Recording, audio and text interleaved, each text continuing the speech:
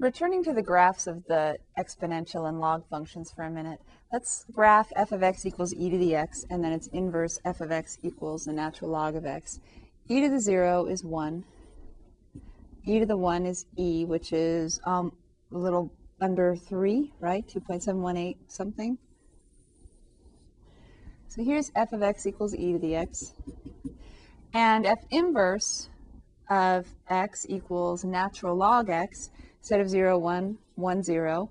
Instead of 1e, we have the point e comma 1. The log, natural log of e is 1. The natural log of 1, like all logs, log of any base of 1 is 0. So I have, actually it's supposed to come up a little faster than that, and then taper off.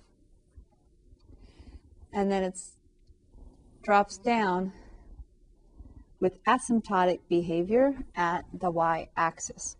And how we say asymptotic behavior means what a graph does near an asymptote, not what your little brother does when he annoys you. So we have this function right here is the natural log of x. And to go up one more in the y, say up to y equals 2, can you guess what the input would need to be? In order to get an output of 2 on log x, the input would have to be e squared, wouldn't it? Which, if you recall from a previous section, is approximately 7 point something. I think it's 7.3 something. So e squared all the way out here just to get a y value of 2.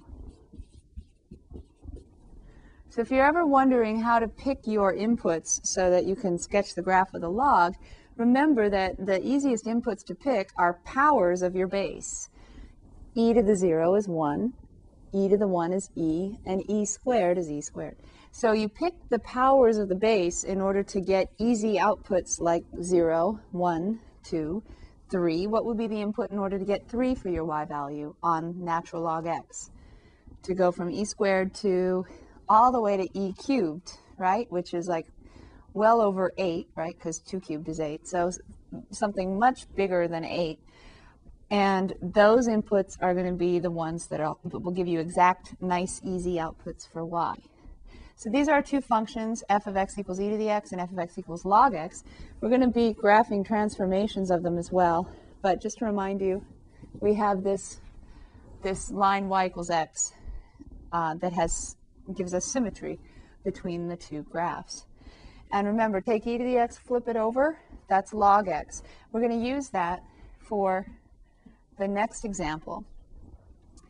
We're going to graph more generally f of x equals b to the x, where b is between 1 and 0. So you remember that example?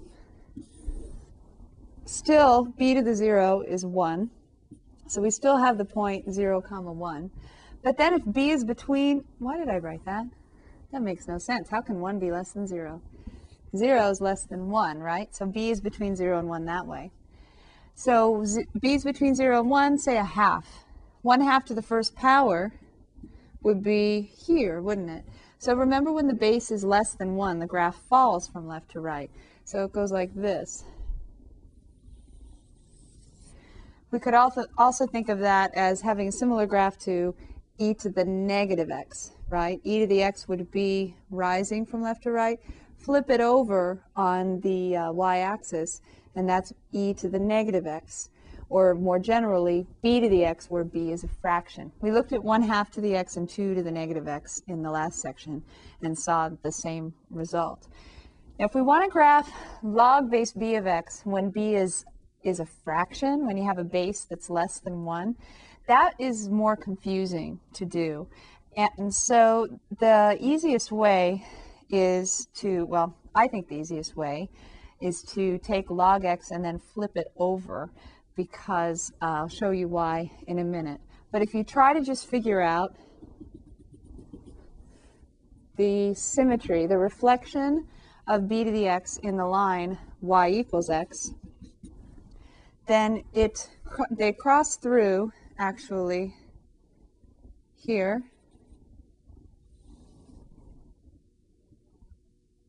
And let's see, that's not true. We have the point 0, 1, right? And 1, 0. Told you I get confused doing it this way. We have the point 0, 1, and 1, 0.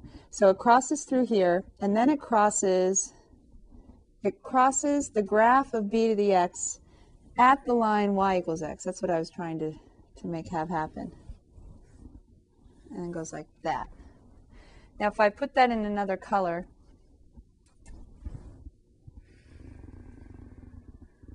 hopefully I've drawn this pretty well with symmetry. This should come down a little faster to show symmetry with respect to the line y equals x. So I have this nice little, if I colored this in, I would have a little wedge here, and I have the same sized wedge over here. And so these are a little different looking than the classic e to the x and natural log x. This is log base b of x, where b is between 0 and 1, like a fraction, a base of a half, a third, a fourth, something like that. And the way I like to think about the graph, just to make sure I did it correctly, is to think about, excuse me, I need my red pen, to think about the graph of the log of x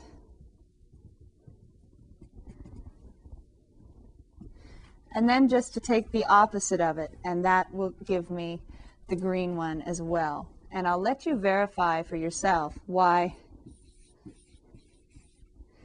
the opposite of, say, log base b of x for b greater than 1 has the same graph as the positive log base b of x for a different b between 0 and 1.